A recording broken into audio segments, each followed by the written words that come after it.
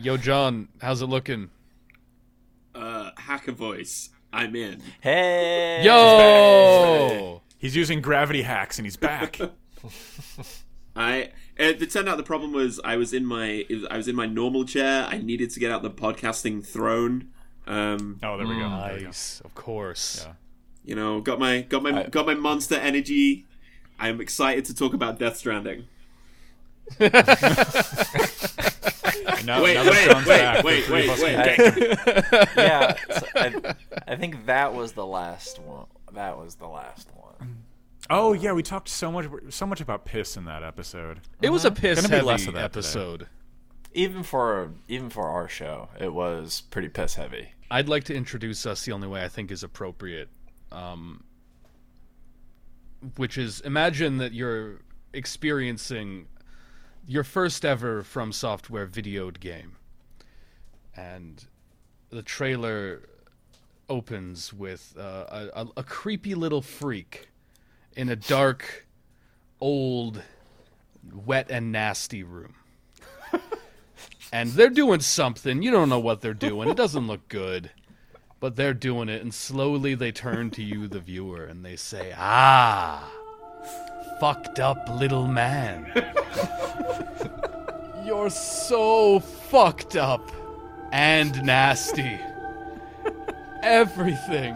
It sucks so bad.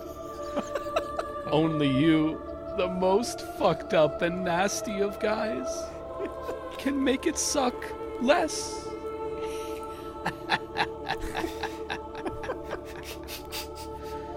And then you're thrown into a pit, and that's the that's the beginning of the game. Anger, sexual lust, the sorts of things that you experience when you're playing a video game. All these concepts originated with Karl Marx.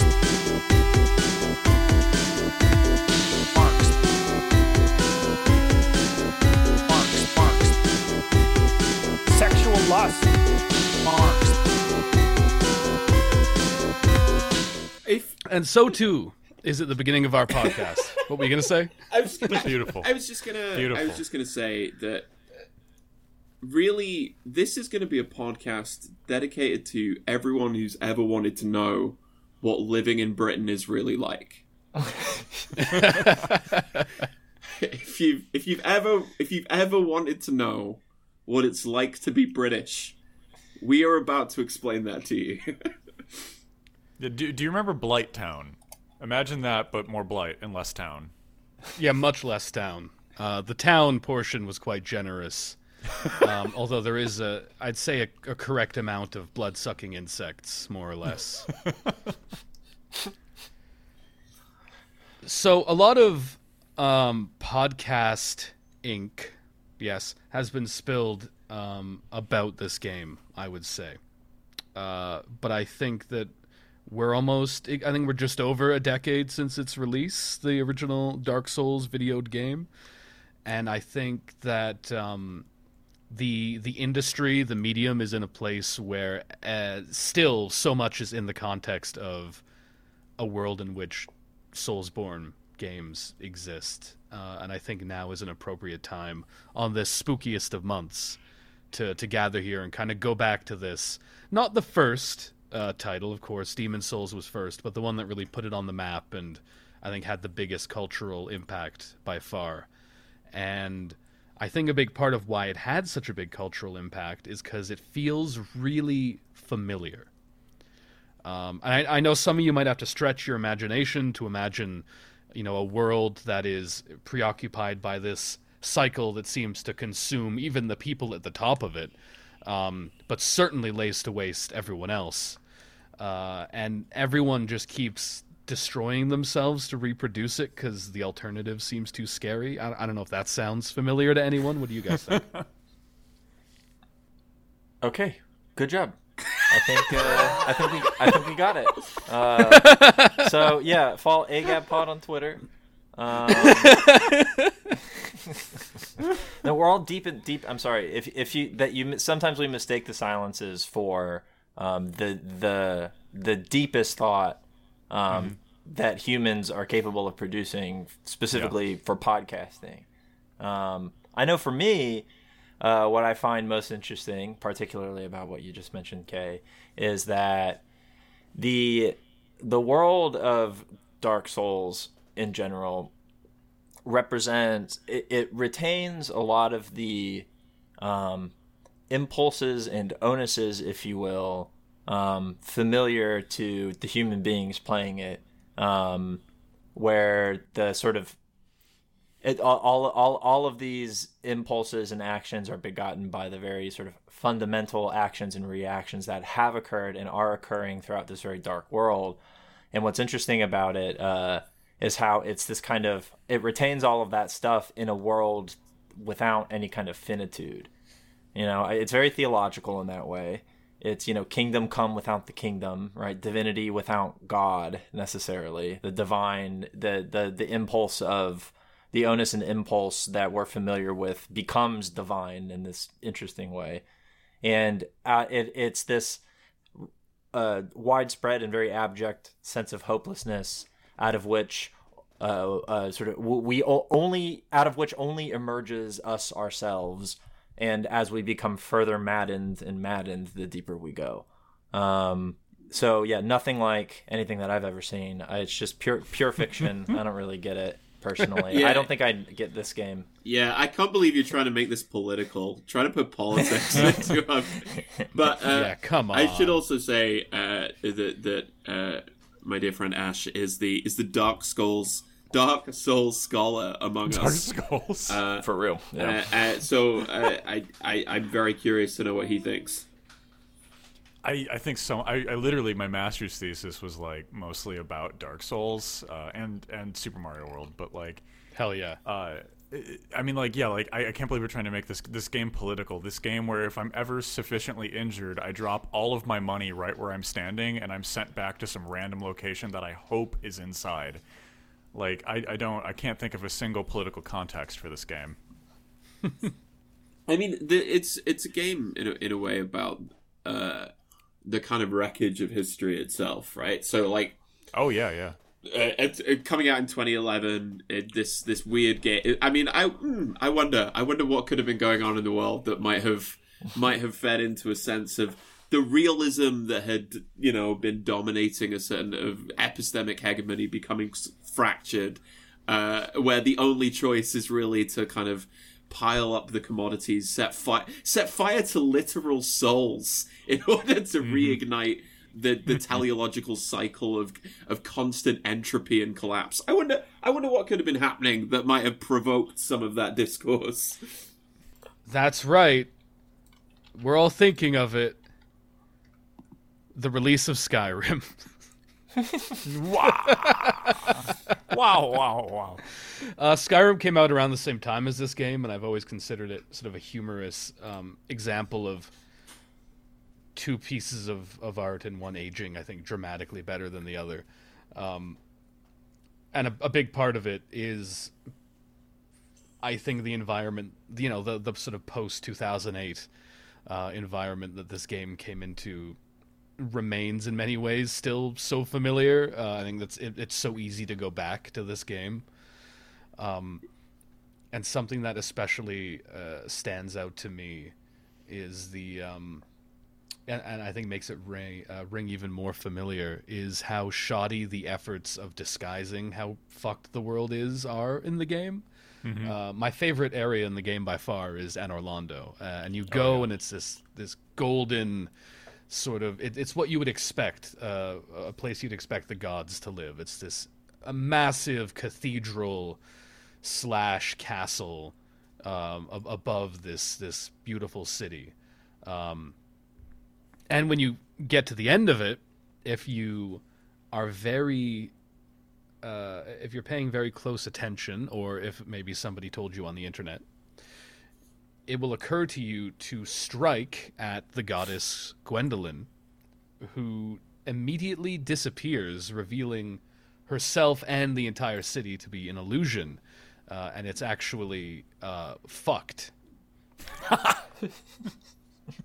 And I love that because this is kind of it's kind of the midpoint of the game, but I think that in a way it's really a climax of the game. And after trudging through these like, you know, ruined cities or castles full of fucking hollows and these fucked up forests and just places where things are clearly not going well, it's this one almost moment of respite, right? And then it's pulled out from under you. It's like, nope, it's fucked here also. You're not getting away from this by going up the power structure, idiot. And then they spit on you and start hitting you, and it gets a bit weird. I love Anor Londo so much. So when you first show up in Anor Londo, there's a cathedral to your left that you can run on the roof of. It's the cathedral that has the entrance to the painted world of Ariamis. But that cathedral is actually modeled after the Milan Cathedral. It's like a massive historic landmark of Gothic architecture, and like we tend to view Gothic architecture especially, but I think architecture even more broadly as being something of the past.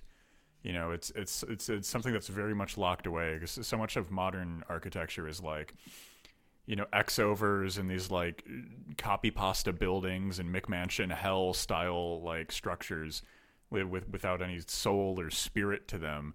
But like something that Kyle and I were talking about a while ago, there's like a lot of interesting public history going on in Dark Souls, especially in the architecture, because like it's in a weird way giving you a kind of access to this homage to like this classic European architectural form while you're busy beating up gargoyles and like really sleepy dudes and turtle boys and a bunch of random stuff.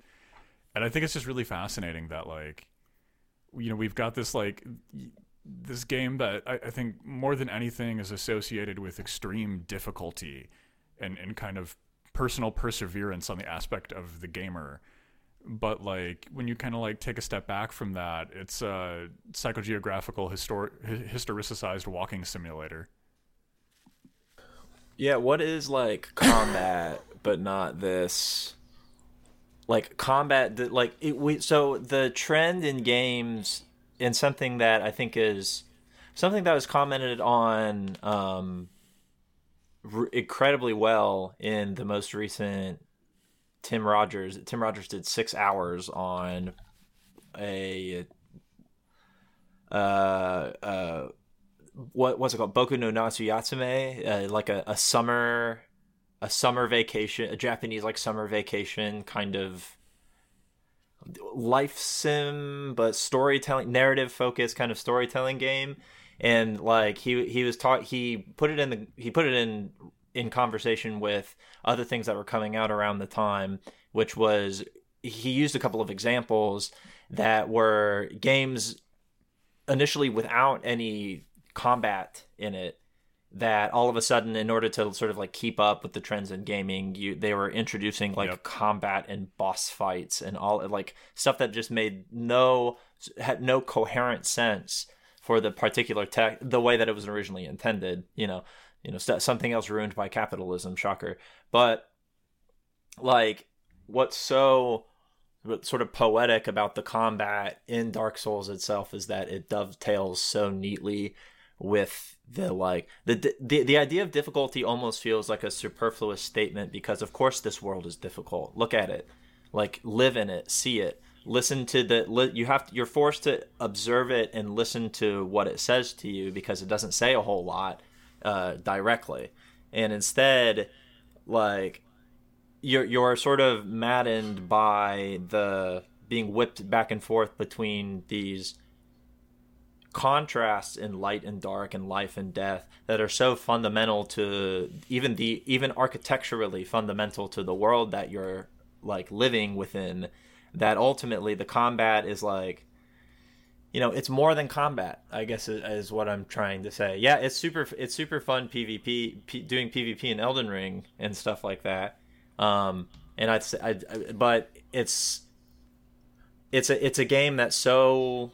But like, compare that to this combat in fucking Skyrim, one-shotting dragons. Like, you know, one thing that I think is a little unfair about the comparisons, though, is that we're comparing Skyrim with. Sometimes you have Skyrim, but then you also have Elden Ring. So we should be really comparing Elden Ring with the most recent Elder Scroll game, right? That game. So They're still making those? yeah, the new one, the one that came after Skyrim. Yeah, so Skyrim Special Edition compared to Oh, that's what we're talking about. Okay. The deluxe platinum steelbook edition of Skyrim. For the Nintendo like Switch. if it's not like the two visions cast for semi open world or open world games, on the one hand, what starts as Demon Souls becomes a hit with Dark Souls and then becomes Elden Ring, this incredibly logical conclusion for this type of world building. That's why it's so masterful. And then, Skyrim's in its fifth edition or whatever. Who's buying them? Who is still buying? Yeah, them? who's buying them? Who is still buying? I really like the previous 4 versions of Skyrim, but the snow particle DLC really makes it like this is Horse armor, baby. Yeah, I mean, come on, this is one of the reasons why Dark Souls has kind of consistently aged better, which is because it's in its design. Is that it treats history as actual living substance and not merely a kind of high fantasy aesthetic. So, like this, Miyazaki's on the record of saying like the creature design initially lacked dignity. Dignity is the word used, which I think is super interesting. And all of it's anachronistic, right? All of it is archaic, and all of it is treated with such kind of like seriousness and respect that the historicity of the game world itself feels coherent. And so it does actually feel as if history itself is treated as a kind of like actual substance. And so I am perhaps the newest to the Soulsborne world. Everyone told me when I got it, it's very hard. It's really, really hard. And I only found Dark Souls hard for a little while. It's difficult. It's difficult. But it isn't hard, and I think that's an important difference, right? And the difference comes in the fact that it's hard if you expect it to be something that has one correct solution, like combat in Skyrim, right? Where they go, you can do anything, but really the correct one is to do this. But Dark Souls goes, well, you have a selection of options available to you as a subject in the world, right? But so you get out of them. The thing, it's hard if you think there's one correct way to deal with the problem of existence. I find the question of difficulty so interesting, and I totally do think it's tied up within how the game understands its own historical nature. Absolutely. Potential hot takes coming in, but like. First and foremost, Gone Home is the best sequel to Dark Souls 1 that's ever been made. I just want to put that one out there as a science fact. So true. And that's true because like there's so much discourse on Dark Souls difficulty, but it entirely misses the fact that these games are only ever as hard as you want them to be. There are so many cheeses for bosses where you can kill them off screen, and you can find those if you have Dark Souls installed on your computer. You have the capability of finding this information. And then on top of that, like even if we want to just talk about stuff that you can find in game with explained tutorials like magic, like these games, what becomes interesting is that like you elect the difficulty of Dark Souls. You could just pump everything into magic, like especially like this is so true with Elden Ring. Like the spells in Elden Ring are so busted, you can just one shot every boss without much effort. Yeah. And like this puts us in a really interesting position where it's like, what does it mean when we're in such a broken world that's so damaged, so dying, and so heavily propagandized by its few last surviving rulers that we just kind of naturally accept that the only way to progress forward is to kind of like choose this like brutalized path of total difficulty when there is like there's literally like a you win the game camera mode button just hanging off to the side. Yeah, I think that learning what the world expects of you is the real. It's not getting like better at it. It's learning what it wants. That's what turns it from a difficult game into one that you can walk through. Like the kind of common gamer discourse is like, oh, you're supposed to get good. You're supposed to like, you're gonna die, but you're gonna die over and over again. Eventually, you'll get good and you'll stop dying. And I'm like, to me, the message of the first Dark Souls is like, no, you're supposed to win. You're supposed to beat everything. and the game is trying to give you so many things that you could use if you want to. So, like, Ash is right. You can use magic. You can love that you phrase. can just stand at a distance and throw massive fireballs at enemies. You can just do what I did, which is dump huge amounts of stats into Dex, find a katana, and just R1 spam your way through most of the game. Hell yeah. And I think when we think about it too, like, I wouldn't even consider like the comparison between Dark Souls and Skyrim is really interesting, because Skyrim is incredibly like linear and combat heavy. You know, as long as you've got the right stats, you could do whatever, and as long as you have a bucket with a handle, you can float over all the invisible walls and just win the game automatically. What a weird game. But like with Dark Souls, one thing that I find to be really interesting with the combat is that the combat in so many ways is just puzzle solving. Right, it's not really a fighting game in the way we think of a lot of combat and combat in gaming. You know, it's like I trace like the kind of like historical gaming lineage of Dark Souls to Myst.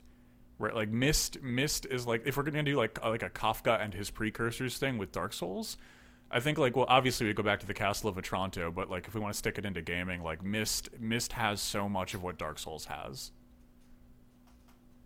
And that's walking and being alone and solving puzzles and reading in-game lore. You know what? I think that the walking is actually a really important part of it. Yes.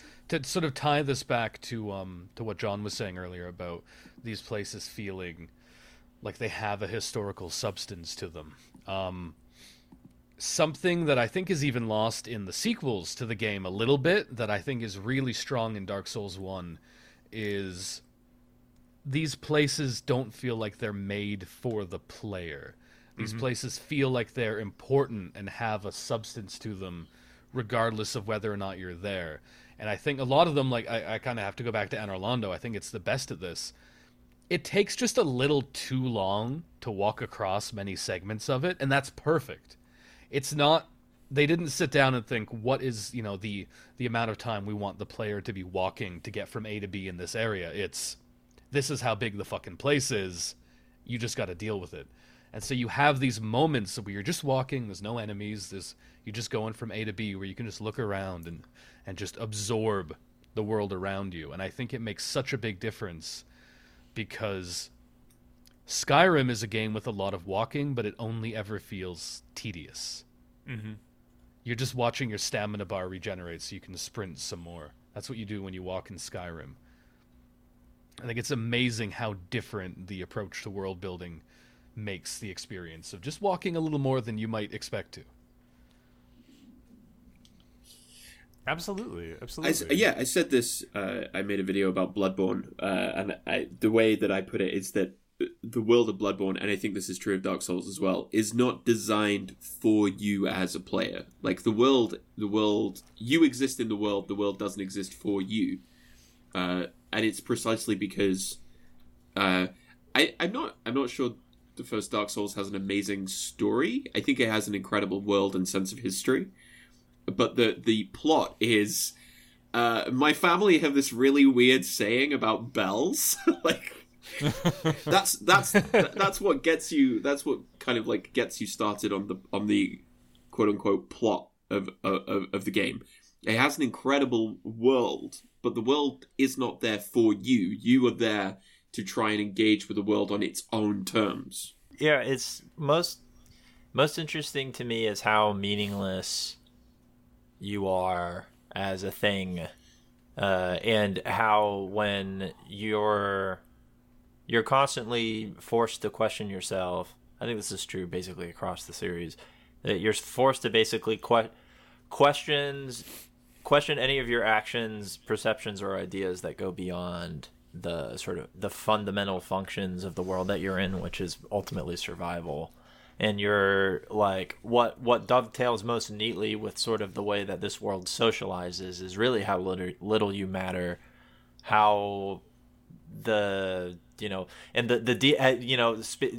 hollowing as a form of madness is interesting to me, because the deeper you go as a person into Dark Souls lore, you're just like, well, this is just like, is this whole game just dragons lying? is that really like? Is it? Are they just like behind my back and like is that what I'm fucking doing here? And I think that's really, I think that it's almost counterintuitively like nice to feel, rather than having to like sort of like perform interactivity or outright dismiss the way that a world is presented to you. I don't feel infantilized. I don't feel spoken to much. I feel acknowledged to only in terms of my willingness to take action. I think that's really special. I don't feel like I'm just like, you know, like being shepherded from one point to another. And as we've, I think, very cleanly and neatly pointed out, I think it's the opposite. You're just kind of introduced you're introduced to a series of elements rather, and then, you know, given an opportunity to sort of trot along in the way that you see fit. But there's like, I had a passage, I gotta see if I can fucking find it. Yeah,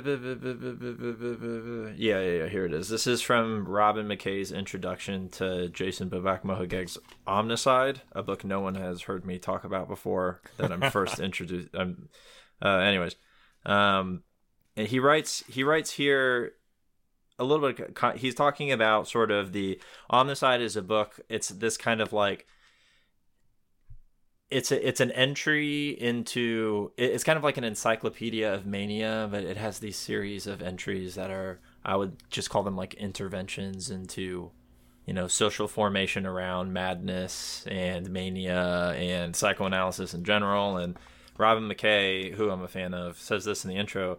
In effect, the performative engagement of the neo-magical, though devoid of its former affiliations, the prophetic without transcendence, for no higher power must intervene, the miraculous without belief, for no great leap of faith is required, the sacred without law, for no dogmatic structure can tame the ecstatic art, just the leanest mixtures of anomaly, revelation, and disaster.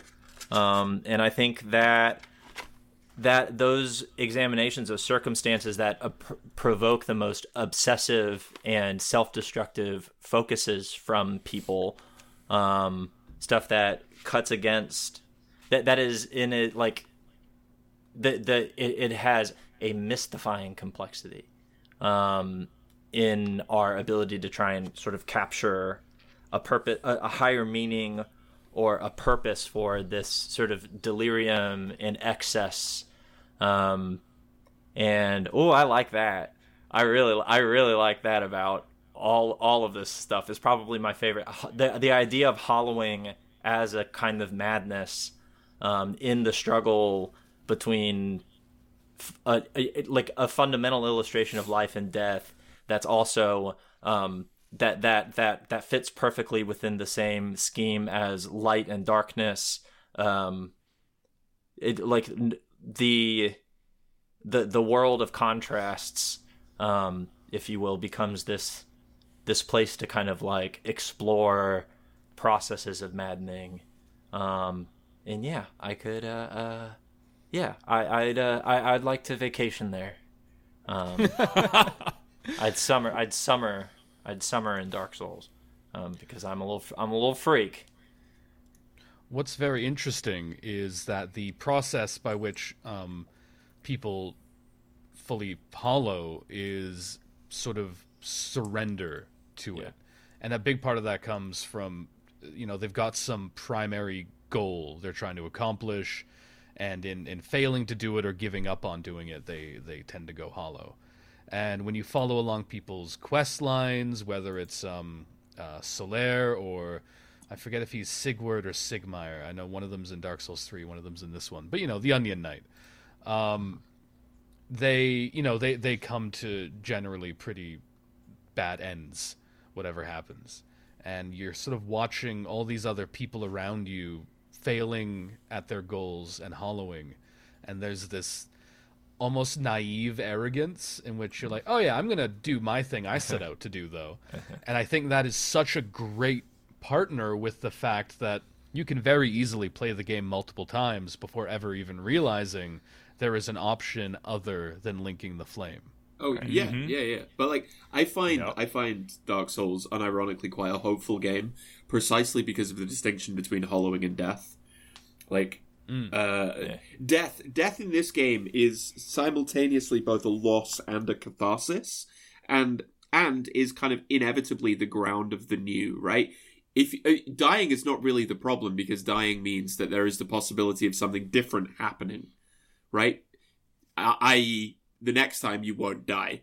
But hollowing is, in fact, a kind of like fatalistic teleology where there is no further possibility. You achieve what you want.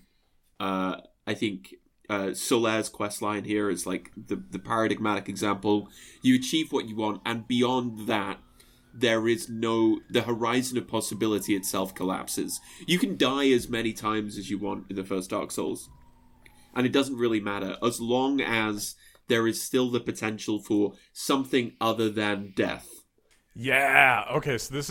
I think these are some really, really, really exciting points when we're looking at Dark Souls. And I think like one of the things I like looking at when we're looking at like the process of hollowing. And kind of like the potential for like a spontaneous utopian rupture emerging in the world of Dark Souls, and for us as players, is to look at like what undoes hollowing in the game, right? It's cracking a humanity, and then like restoring yourself, you know. Yeah. And why do we do it in game? We do it to engage in jolly cooperation. You know, like you might use one if you're pinched on health in a boss fight, but most of the time you're going to be using them to co-op. And I think, like, you've got, like, the kind of, like, contrasting endings of Dark Souls, right? Where it's, like, you can either link the flame and kind of continue the cycle of this dying, totally consumed world, or you can, usher in the age of darkness, try something new. But isn't that just a capitulation? But I think there's, like what's the real ending of Dark Souls? And that's the PvP meta. Like, the real ending of Dark Souls is just hanging out in the forest with your friends, smoking green blossom and having fun together and doing jolly cooperation, right? It's a rejection. It's because if you pick to embrace the cycle or negate the cycle, you're still defined by it. You're still trapped within this thing that's destroying the world, right? But you could alternatively gather the vast mass of people in this world and just hang out in the woods. You know, like it's so chill, and the way that like the community too also like. Because in the early days of Dark Souls 1, like, there were all the covenants, but then there were unofficial community-driven covenants, like the level 15 PvE covenant that would just help with the gargoyles, and like, so like that in a way, like this is a game about despair and loss in a broken world with no winning sides, but yet nevertheless, here's the enduring and invincible human will and spirit, reassembling a community with no hierarchy, no currency. Like freely associative cooperation, doing what they want, like, ooh, it gives me the chills. It is an incredible co-op and multiplayer system overall, isn't it? Oh yeah, yep. I mean, yeah, Ash is right. You regain your humanity as if for the very first time. Like there's something kind of beautiful about that. Though in a way, the kind of worst thing that can happen to you in Dark Souls is getting exactly what you want. Mm-hmm. Solaire getting what he wants. He realizes the kind of failure, the inherent failure, because really that desire was only a way of pushing off the kind of existential problem of being towards death. But like, you don't have to run away from the being towards death. You can embrace it, because death is really the ground from which new possibility emerges. Can we talk about our boy Solaire for a moment? Yes. I have a quick Solaire take. I think Solaire is like a great embodiment of the kind of historical and political trajectory of like both the Democrats and the Labor Party. Like when you first meet Solaire, he's talking about jolly cooperation. Right, he's talking about bringing people together, and he wants you to join his organization that is all about mutual aid. It's all about helping other people in need to overcome something that they cannot do on their own. But then by the time we're at the end of Solaire's quest line, He's just maddened by ideology. All he cares about is this kind of increasingly abstracted vision of the sun and its glorious light, its incandescence. And that ultimately winds up with a parasite sucking on his head, in some kind of state of undeath. Right, like all the kind of material drive that he has when we first meet him is literally sucked out of his body by a head parasite. And what's really interesting is if you kill him and you take the headpiece of the sun maggot that you can wear, in the description it actually refers to it as Keir Starmer.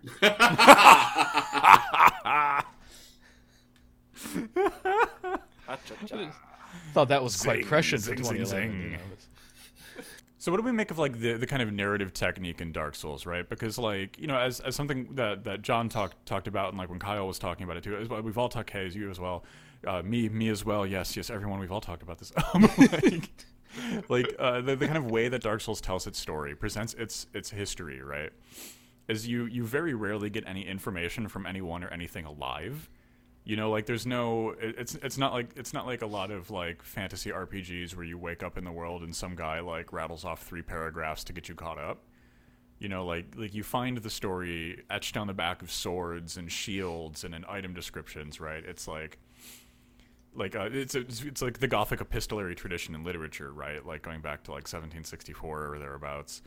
It's story told through like little fragments in the world. What's interesting is the fact that you're getting this information not from a character who you can understand as having certain allegiances and opinions, but you're getting them just in the text associated with an item. It lends a certain, or it tempts you to lend a certain objectivity to what it's saying that isn't always wise to do so. That I find very interesting. Ooh, I really like that point. Because there is some unreliable narration in this game that we know of. And so that opens the door to, is every item description the objective truth as far as, the world of the game is concerned? We don't really have any reason to assume that. Yeah, I kind of like it mostly because it's a reinforcement that you don't matter, right? There's Simon Critchley uses this Heideggerian term thrownness to describe our orientation into the world. We're thrown into the world, and we are kind of indebted to everything and everyone around us in order just to survive at the very beginning of life, right? So you like in so many other games, it's like you are the special boy. You are the big special boy around whom every seismic event of the world revolves. But there's nobody here. You don't matter. You completely. It's honestly kind of refreshing, but it makes you less a participant in a story. And like Dark Souls is kind of about hermeneutics, right? It's about the decoding of a certain kind of historical inheritance. So yeah, you could assume that every item description is objective and gives you a totalized view. This is why people love Dark Souls lore, right? Because they think they can get the totalized conception of the world. But history is always incomplete. History is always partial. History is always received by us in a certain condition. So, like, what we necessarily have to do is we don't experience, we interpret the world. And that's how you can come up with various stories, but this idea of like, here is the final story of what the first Dark Souls game is about, is a kind of like myth in and of itself. That it's like gamer ideology, right? The idea that you can solve this text, we can escape the prison of endlessly interpreting language, because you can't. So I really like this, and also deepest lore. But like the thing that I really enjoy about this kind of like line of conversation on Dark Souls is that like you absolutely do not matter in the course of this game, right? Everybody thinks that they're the chosen undead, but that's the joke. Everyone thinks they're the chosen undead. It really doesn't matter. Someone's going to do it if you're not going to do it, you know. But the thing that I think is really engaging is the lore, right? Like where does kind of like the value of engaging with this material emerge, right? Like where's the kind of like I guess like transfer and movement of this through something, and that's in the kind of like Zully the Witch and VaatiVidya on YouTube, like the poet laureates of Dark Souls, you know, like the people who are like kind of piecing together these narratives and attempting to like weirdly do like Dark Souls history or like Dark Souls ethnography or something, and like it's so interesting. But like the story doesn't emerge in the game as something for you, the special little dragonborn who's got the magic bloodline who's going to make them the king of Hogwarts.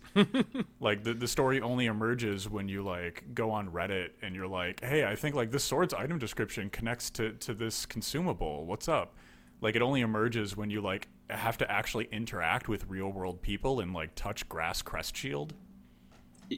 Yeah, like talking about the plot of Dark Souls is a great counter to the great man theory of history. Like, Yeah. I did like in Skyrim when you become king of Hogwarts, though. And then you name your son after the two bravest men you've ever known. Solaire, also Solaire.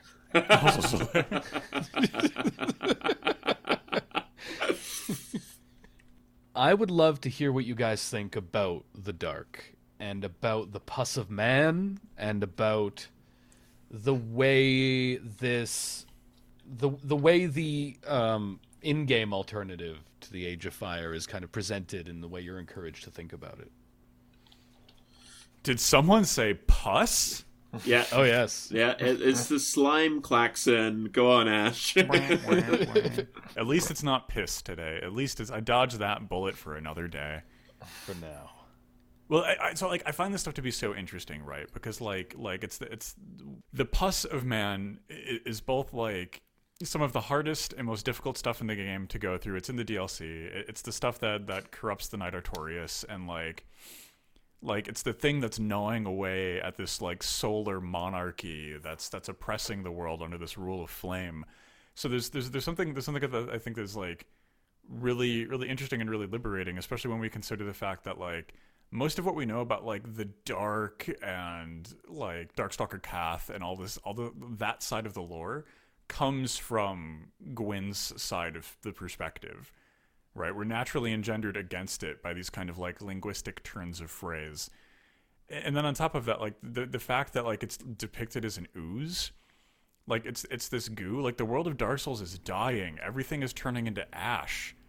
Like everything is turning into me. It's all fading away into this crumbling husk.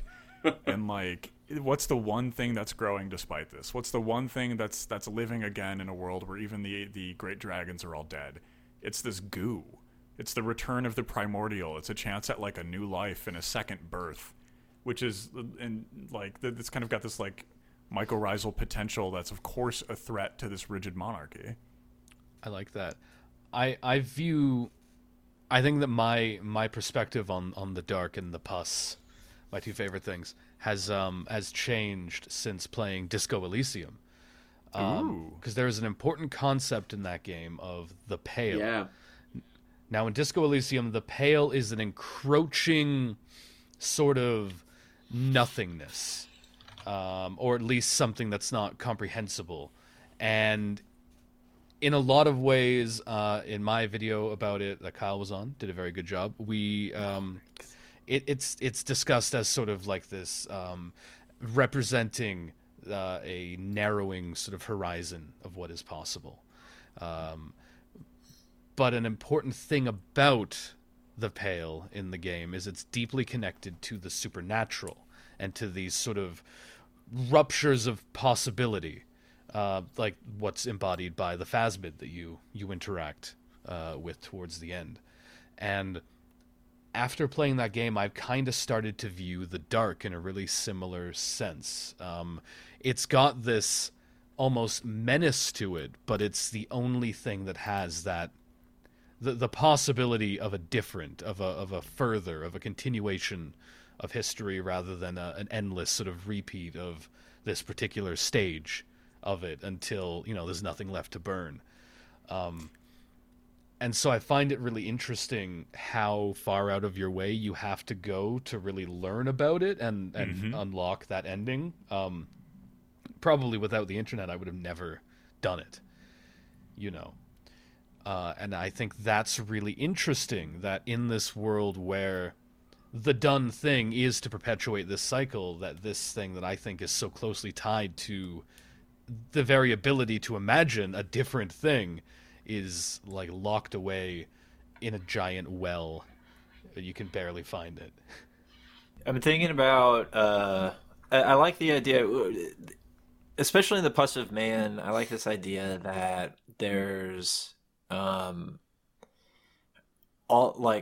alterations can be made to the body, even in grotesque and like sort of eldritchy and horrifying ways, by virtue of some kind of social environment.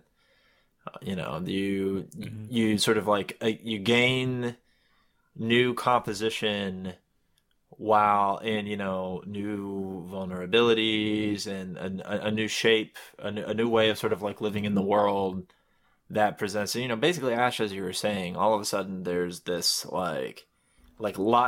some form of life, whatever life is within this, the sort of life as this indiscernibly fundamental process by which we all kind of are given rise to.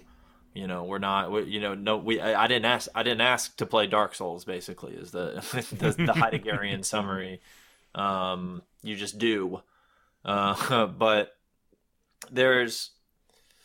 I think it's I think counterintuiting within these games is I think, as we've shown today, the best thing that you can do, because all of a sudden voids of nothingness become the ground by which something different emerges, through your sort of your through your effort. The sort of like the void of nothingness and the lack of knowledge becomes a grounding abyss that creates something out of nothing. I don't know. I think Yes! I think it's the closest that Dark Souls gets to being like truly existential, right? So here's what I think, which is that fire is not generative. It looks like it is, but fire is consumptive. Fire is a subtraction out of the world. The age of fire is not anything. Is as you pointed out, a complete illusion, right? It's smoke and mirrors. That's all it ever can be. It's hidden behind the big titties. I remember. Yeah. Warning. Excellent chest ahead. Yeah. Amazing view. But like the Dark Soul, the pus of man, right? This enroaching, seeming negation is actually a kind of generative potentiality, right?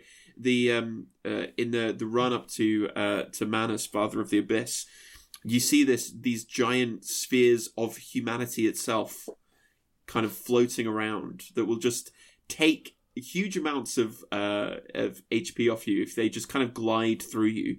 So they don't seem to be consumptive, right? But they don't. But they are part of this generative possibility. In Lacanian psychoanalysis, they talk about the barred subject. They talk about the kind of like the inaccessibility of human subjectivity. That like, in a way, it wasn't the real Dark Soul in us all along. Like, but like to put this in kind of like slightly more straightforward terms, I think the kind of point is we do not yet know what the human subject is capable of, right? Oh yeah. So the Dark Soul is the soul which is hidden even from itself, and so much of like human subjectivity is still this unfolding, seeming negation of the present. So I think it's the closest the game gets to being like properly existential in its philosophy. Oh, I love this. I love this so much, right? Because it's like what's the quote from Frankenstein? Did I request thee, Maker, from my clay to mold me, man? Did I solicit thee from dark souls to promote me? like what would I like this talk of subjectivity is really compelling, right? Because like our desires are so inaccessible to us, right? Like our desires are so suffused and permeated by all of these other factors and forces that make what we truly want and need so obscure to us. And like, we also have to consider like the pus of man in the context of like the kind of like coming revolutionary subject. Like would we even want to touch the thing that we need to become? Like we have these age-old questions of like why don't we have a better world already? What in us makes us afraid to take these necessary steps and to go to these places? And like, is the pus of man not like an externalization of those fears? Yeah, I mean, like in the game, who are you? No one. You're literally no one. You don't matter. In fact, you're dead. You are. You're not a wizard, Harry. Yeah, you're nothing. You are. Fuck. You are nothing. But what can you do? You can do literally everything, right? Mm-hmm. And that's a kind of that's a kind of beautiful thing. Yeah, this game is surprisingly optimistic, I think, about humanity, because I mean, in-game humanity is potential, right? It's what unlocks the multiplayer. Humanity is fragments of the dark soul, right? The dark is potential, and I think potential is both an amazing and horrifying thing. And I think that they invite us to look upon it with kind of fear and hope at the same time in a way that's really exciting.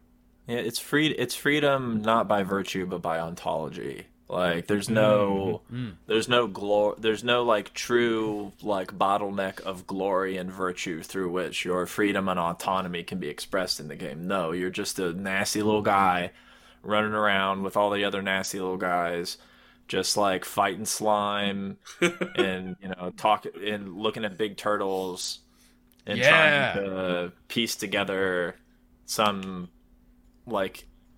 essence of meaning through actual objects or not objects, or little bits of dialogue before you try and chop someone's head off. Or there's like no like I don't like freedom and virtuous freedom or whatever is like, I don't know, the vast majority it's the most right-wing shit ever. Like there's no greater meaning to be had outside of affirmation of the set of virtue.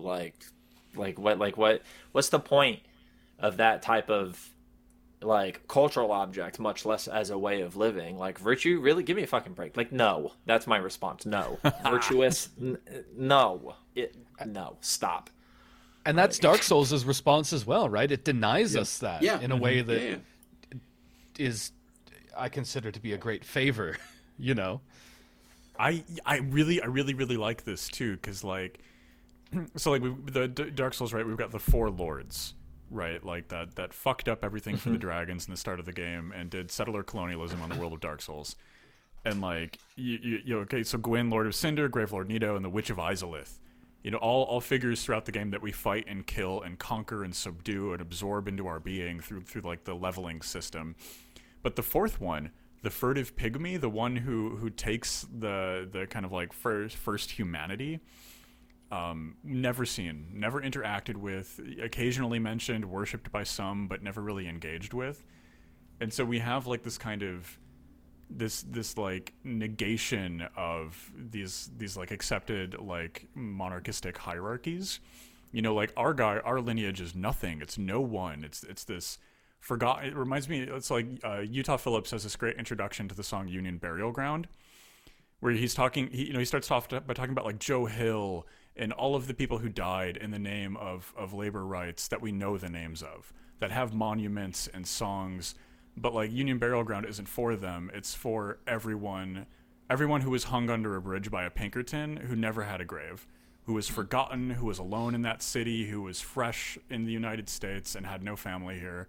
So many people lost to history, and is that not the kind of like chain of humanity and darkness in Dark Souls? Yeah.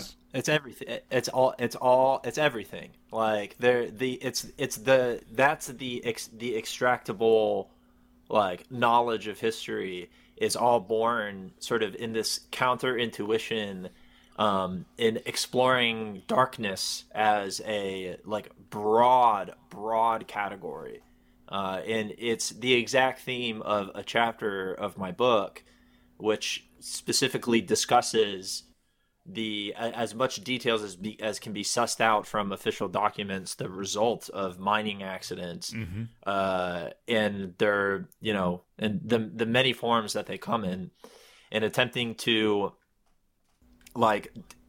take public documents and out of this base set of knowledge retch the darkness that actually sits within it.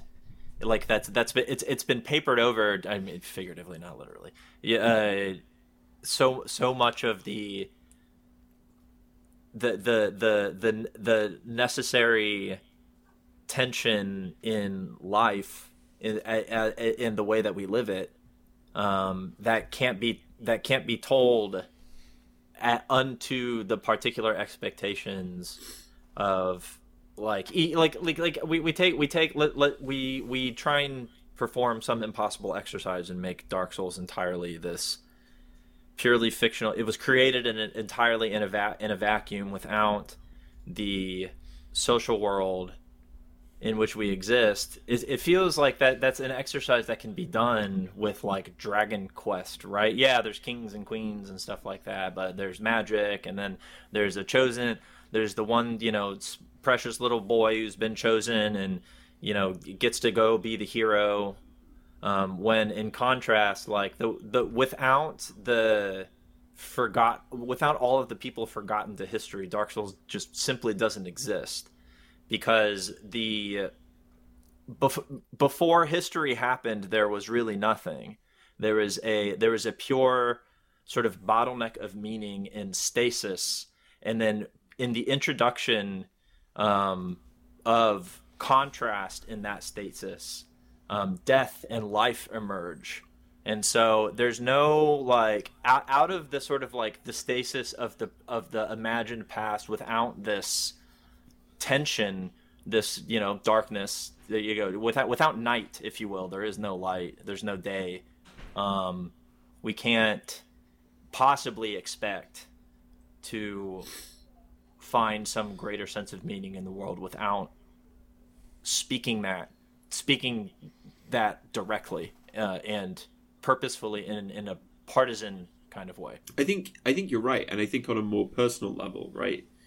The darkness is about it's a kind of Sartrean point. It's something Sartre writes about, which is the horror of freedom, right? If you think that the dark in Dark Souls, the pus of man, if you think the abyss into which Artorias fell is entirely and only a bad thing, then you are at heart a monarchist, right? What you want is an ontologically, metaphysically certain world that doesn't require you to take one's own freedom, to self-create, which is, as existentialist philosophy points out, terrifying, and also even kind of horrifying. The fiction of Thomas Ligotti is all about this. There's a great short story where a literal void just appears in the middle of a town, and people don't know what to do with this. How do you deal with nothing? How do you take on the possibility of radical transformation that can come out of it, when really you don't want that freedom?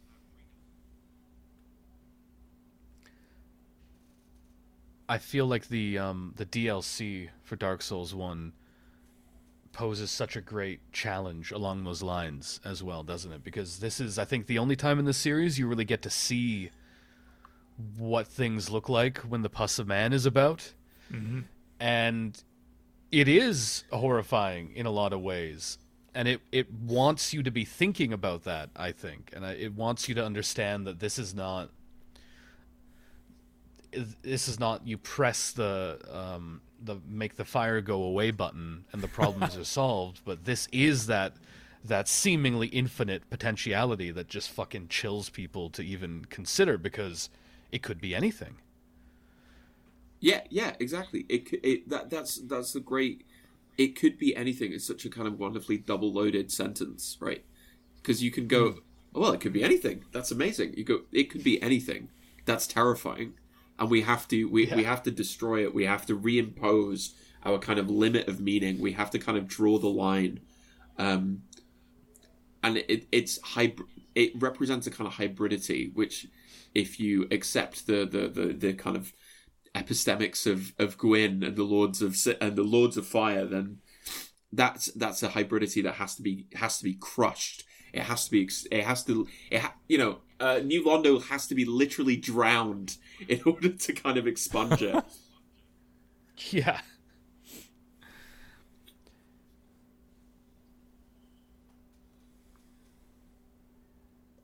I guess what I'm trying to say is the old world is dying and the new world struggles to be born. Now is the time of Dark Souls. Oh dear. Yeah, that's pretty accurate. I really like that. But yeah, isn't that what this is about? These kind of endless cycles, I think 2 and 3 really build on this, and 2 especially builds on this in really interesting ways, which is that desire for a kind of epistemic certainty, that desire for a clarity of purpose, is one that takes you into really interesting and really kind of deeply troubling and destabilizing ideas. That to me feels like it's got the most obvious, immediate sort of political allegories to be made, right? I mean, I think that a massive liberal response to communist thought is to say, well, hold on, you've got to spell all this out. Exactly how would that work? What would that look like? I have spreadsheets. Where are your spreadsheets? Yeah, where are your spreadsheets, communist? Yeah, there's this anxiety to the fact that every aspect of it cannot be immediately quantified and spelled out in a simple to understand way, because the certainty is what is comfortable to them, because they've lived in liberalism as long as they've been alive. The certainty makes so much horror go down pretty easy. And when you introduce the uncertainty, I feel like it makes them almost recoil deeper into reaction. It could be worse. You remember when the whole world was just dragons and rocks? They're always saying this. So be grateful, you stupid asshole, for all of the fucking shit that you have. Look at all this fucking shit. Isn't it fine? You can, look, did you take this and stab that guy with it? It's fine. Everything's fine. You're just Gwyn's not so bad. He's getting smaller. It's not so bad. So this, I think, is it's really cool, right? Because we talk about the DLC and kind of the pus of man and all of the monsters down there as being somehow uniquely horrifying or uniquely dangerous. But isn't that just kind of an adjectival problem in how we talk about it and how the game as a ludic system forces us to interact with it? What was the rest of the game if not being beset by horrible zombies, giant rock demons, flying monsters, dragons, evil kings? All of the horrors are in the surface realm. Once you get down to the core of things, it's just these ghosts. Yeah. There's so little down there that's threatening. I mean, if you accept that logic, if you go, oh yeah, everything is fine, all we need to do is do everything all over again. It's you wander through the undead burg, and it's that's going to be you, right? That's what you're going to become in this scenario when the fire burns down to ash again. You'll be another one of those figures slumped in a corner, trapped in this same endless, exhausted repetition. Yeah, but it's my corner. Yeah. Yes. Exactly. Exactly. Those are my black fire bombs. I think that's part of the power of not creating a clear alternative, or one that's obviously on a surface level positive, not making it so that the dark ending is just oh, you did the right thing, we're all free now of the bad thing. Instead, it has, as we've discussed, this horror to it, and then so this is a game that I think invites you to replay it quite a lot, and so every time you go through this world again, I think you're just invited to think of the constant grinding fucking repetition of a cycle like this that maybe gets you thinking about some things in your own life, in the world that we live in. And in a way, the repetition is so much worse than anything else on the table, in this world of bizarre horrors that are constantly jumping out at you. Yeah, and I think that's such a good point too, because there's this cool kind of prefiguration that's happening in the Dark Souls PvE meta, which is a phrase that now exists in the world. Thank you. But so there's this brutal cycle, right? And you can go on to New Game Plus and New Game Plus and New Game Plus over and over and over again, and the only thing that changes is things get more miserable. They get harder. They get more uninviting, they reject you more. And then in the PvE meta, we see an attempt at a rejection of that, right? Like one of the most difficult things is to end and exit cycles, right? And the PvE meta, or the PvP meta, I should say, is it's just you harvest your consumables, and then you hone a craft that earns you some tradable currency where you can buy more arrows or something if you need them. And the rest of it is just hanging out on a Discord and calling people gankers and saying get good. Sure, the community's miserable, but like, it's free. What was your build for PvP then, Ash? I think it all depends. I was never a big giant dad type of Soulsian. I preferred a bleed build with the scythe and the robes from the Witch of Izalith and a couple pyromancies in the tank. So all about that. Get some parries, get some bleed, be really annoying. Strength Faith though, when I'm doing PvE, is really fun. How about everyone else? I get the biggest, stupidest hammer the game will give me, and I try to backstab with it. Hell yeah. Well, I was brand new to Dark Souls at the beginning of this year, so I have gone through a variety of first time builds for each one of the games. But the first game, I went with a Dex build. I went with a lightning Uchigatana. The weeb build, if you will. Nice. And like super high endurance, super high dex, and a super fancy samurai sword, and I had a great time. Hell yeah! You studied the blade. I did. Partying. While the rest of you were just bonking people on the head with the big hammers, I studied the blade. And now the smelter demons are at your door.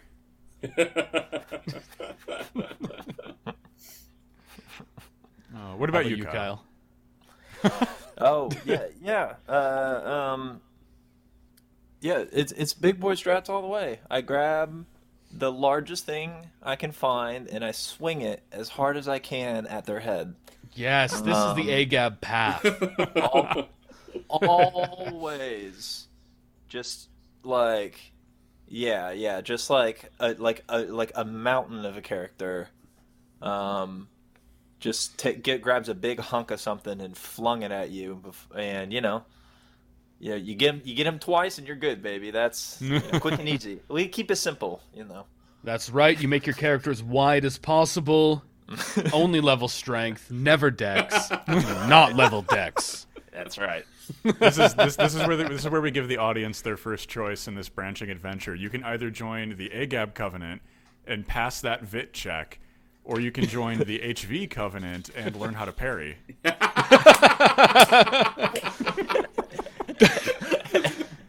Don't be tempted. It's too fucking hard. You're just gonna get yourself killed. Don't learn how to parry. It's not worth it. Learn how to get behind them when they swing, and then you get a backstab. It's just as good, but you don't get hit in the face. Learn how to read that stat STR, and then you get on that one, and then you press right until it's big. Yeah, and then you win. Yeah, that's how you win. That's how you win the game. You know what? It's not always the size of your sword. It's sometimes how you wield it. That's what I'm going to say. It's where you can put it. It's where you can put it. Yeah, that's what people with small swords say. Always say. Yeah. You know what? That's absolutely right. That's totally true. Absolutely. So then, therefore, does not Dex queer the PvP strats for Dark Souls? Oh my god. Wow.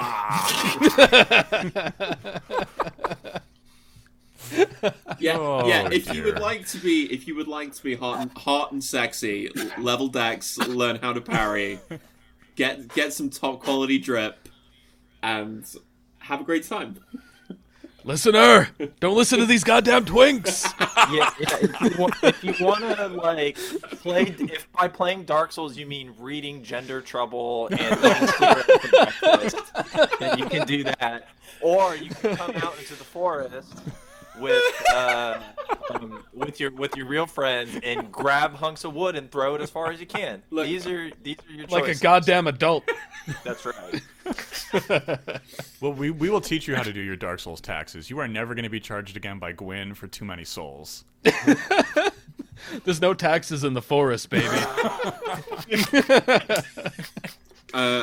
Gwyn doesn't even know we're down here. I will admit that I'm very much looking forward to explaining how I change build on each game, and I'm currently finishing off the Ring City DLC for Dark Souls 3 with a build I would never have chosen at the beginning. Ooh. But we'll do that. We'll talk about that another time. Yeah. For listeners who were intelligent enough to listen to the whole thing, one thing that I think we intelligently and definitely on purpose waited until the end to mention is that this is going to be a series of things that we're going to do. We're just going to get together and talk about Dark Souls. You'll find the next one over on Horror Vanguard's feed, which you've already, since this one's on our feed, that means you're already listening to it. So just when it pops up there, listen to it there. Yeah, I mean, And great job for doing that, by the way. I will take had to this talk, moment. We had to talk about the best Dark Souls game on our show. Yeah, I said it. I said it. Shots fired. Shots fired. You're a sicko. I will take this moment to highlight, however, that in the AGAB HV Covenant pathway, none of us statted into intelligence. So say that what you will. That's nerd shit, alright? You'll never catch me casting a fucking spell. Boo. Fuck off. No thoughts. No thoughts. Head empty. Head empty, bonking stick, enormous. You get it. You get it. Okay, you already get it. That's right. Himbros? Does that work? Join Yes. the Himbros Covenant? There we go. Absolutely. That's what's up. Yeah, we'll do Dark Souls 2 on Horror Vanguard, and then I suppose we're coming back here for Dark Souls 3. And then Bloodborne on HV. Are we doing Bloodborne? Sekiro, yeah. Elden I mean, Ring, Bloodborne we're going board to talk game. about Souls games with Horror Vanguard, and we're not going to do Bloodborne. That would be really funny, and we should actually do that. We should pretend that we don't know. We need to swap the Bloodborne slot with like Stardew Valley. Well, you don't have to ask me. I can tell you how many hours I've got logged into that game, and it's embarrassing. Oh, I own 4 copies of that game. It's humiliating. Yep. I've given Eric Baroni so much money. I mean, earned. Yeah, I'm going to give him more, penny. too. He's got another Friend game. of the pod, Eric. What's up, Yeah. man? Come back on the pod. Come back. Final thoughts. Favorite boss fight in Dark Souls? Ornstein Smough. It's just, I mean, like, I think I like the Artorias fight better, but I just remember, like, the first time I encountered the Ornstein and Smough fight, the first time I beat one of them and I got that cutscene, I was like, oh, god damn it. Yeah, that is a good one. He's getting bigger, isn't he? He becomes a big boy. Heyo. He becomes a big boy. That is for sure. Bonk a man enough with your stick and that'll happen. Queering Dark Souls coming out from Horror Vanguard Press.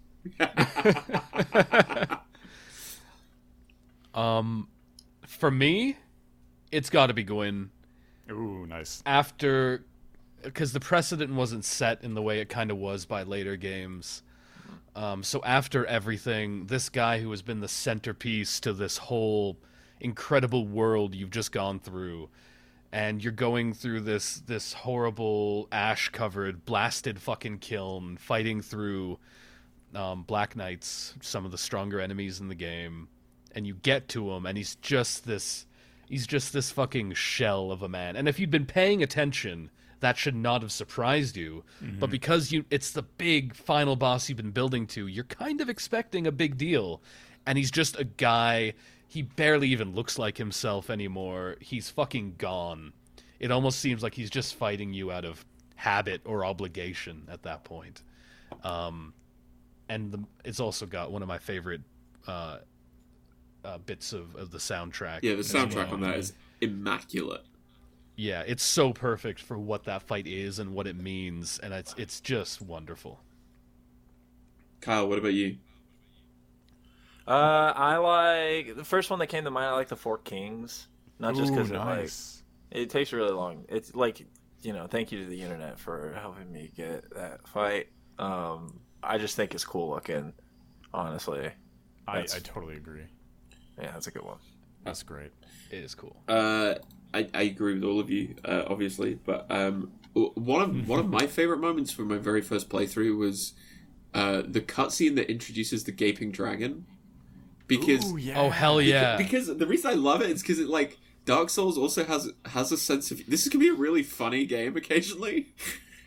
Yeah. Where you just see the cute little head pop up, and you're like, oh, and then it all gets a little bit weird. But I gotta give it to Artorias. The fight with Artorias is just the kind of chef's kiss where everything just works, and it's like, yes, this is now this is pod racing. This is yeah. I think as a fight, Artorias is simply the best. Yeah, it's so good. It's so good. It's really good. Yeah. Shit, none of us said Sif. I'm sorry, Sif. Well, it's because I don't like fighting Sif. I wish. No, it just makes you feel bad. It's fucked. Can you pet the Why dog? did they No. do this? Why would you make me do this? Aggressively, no. Cannot pet the dog. We could do a whole chapter on the Gaping Dragon for the Queering Dark Souls book. I think this Oh my would work out god. really well. First of all, shout out to Dark Souls for naming a boss the Gaping Dragon. I do like my dragons to gape. That's really the ideal. Listen, Agab, do these dragons gape though before I make my purchase? follow Agab on DeviantArt to see our views on this particular topic. That's right. Yeah, our DeviantArt account has been banned in several countries. You're gonna need a VPN. You can only access it if it thinks you're from Russia. I would definitely clear your browser history after going on there. You can pre-order the Agab Gaping Dragon FromSoft crossover from baddragon.com / all gamers are bastards. Yeah, and if you don't have access to any of that, you can download it off of Kazaa. That's where we keep all of our other stuff. So if you can get that, it's all there too. That's true. Yeah. That's before where you can listen Metallica shuts to down your Napster account. fucking Metallica. Metallica's been trying to shut down this podcast for years. They never will. They never will. We've been warring with them ever since Saint Anger. Yeah, fuck you, Lars. You're never getting me. I can't believe that none of us mentioned the best, actually, in retrospect, the best fight in the game, which is the Bed of Chaos. Ooh, oh my I love god. that. I love that. I'm at a point where when I play Dark Souls 1, aren't we? I'm at a point where when I replay Dark Souls 1, I've got a mod that makes that fight less stupid. I mean, it's a good, nah, I'm not doing it. It's a good idea. It's deeply silly. Yeah. Well, thank you to the Horror Vanguard for joining us on the first expedition into the dark, into our new careers as chosen undead. Are you guys looking forward to the cycle of unlife continuing? I'm just going to go back into my cell in the asylum and wait until next time. like we all do. That's the way. Where can the listeners find you guys? You can find our lovely, lovely podcasting covenant, our gaming tips, and the latest. And occasionally we do episodes on horror movies. At Horror Vanguard on Twitter, patreon.com/Horror Vanguard, and Horror Vanguard, the podcast, wherever giant mysterious snake worms emerge from gothic ruins in the ground. Yeah, pretty much. Hell yeah. Pretty much. About nails it. All right, you can find Kyle and I on the internet if you just you open your search bar and you just type in cool dudes. It'll come up. Yeah, we're the top two entries on that. The third one is our club for people who want to go throw stuff around in the woods. So you can email that. Yeah, it's just us. The picture is a picture of us in the woods, flexing, and we're brandishing clubs, shirtless. Yeah, And that's actually my wallpaper on my laptop. Yeah. How did he get that? Yeah, follow us. Follow Kyle at Labor Kyle on Twitter. How about that? I'm doing Kyle's plugs. I don't give a fuck. Oh. Do whatever we want here. It's Yeah, no, it's it's real definitely Maverick follow Kyle. hours. I highly recommend Absolutely. that. Yeah, you should follow him. Kyle, where can they find me? They can find you at K and Skittles on Twitter, YouTube, and Twitch. Streaming on Saturdays and Sundays. Hell yeah. But And- don't watch any of that shit though. Go to Kyle's channel, Labor Kyle on YouTube, and watch that instead. Well, okay. So, you have two monitors. In one headphone, watch K on Twitch, and on the other headphone, go watch my new video on Nostalgia, and watch them at the same time. And you'll become really good at Dark Souls. That's how you win. Also, you should have some speakers in the room that are playing an episode of Horror Vanguard. Any yeah. episode will Definitely, do. yeah. Yeah, and then you die immediately. And then you join us in the asylum. It's gonna be great. You're friends. You come to our Your actual non-parasocial friends. birthday party. Your actual non-parasocial friends. That's right. We need you to, if possible, stop communicating with your real life friends to focus more on this friendship. Look, you This got to is really raise the your game, core. everybody. Our stats have been low. Come on. I give all of my close personal friends at least $25 a month. You know, I'm just saying, and I do it for Minimum. Patreon. Minimum. Minimum. That's the basic friend entry level. My close friends, it's like six figures. It's so good. Obviously. I mean, Yeah. Mm-hmm. yeah, duh. That's what it's like in the Covenant, you know what I'm saying? All right, thanks again for coming, guys. We will be joining the Horror Vanguard next time for Dark Souls 2. Woo. Yay! Boo! Oh, yeah, it's spooky. Spooky. It's the spooky one. Oh, I'm actually a humanity ghost. Woo! All gamers are bastards. Horror Vanguard.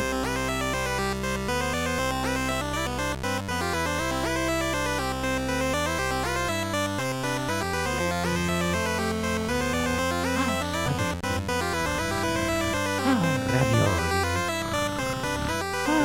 Mamma mia. Nighty. Spaghetti. Ravioli. Mamma mia.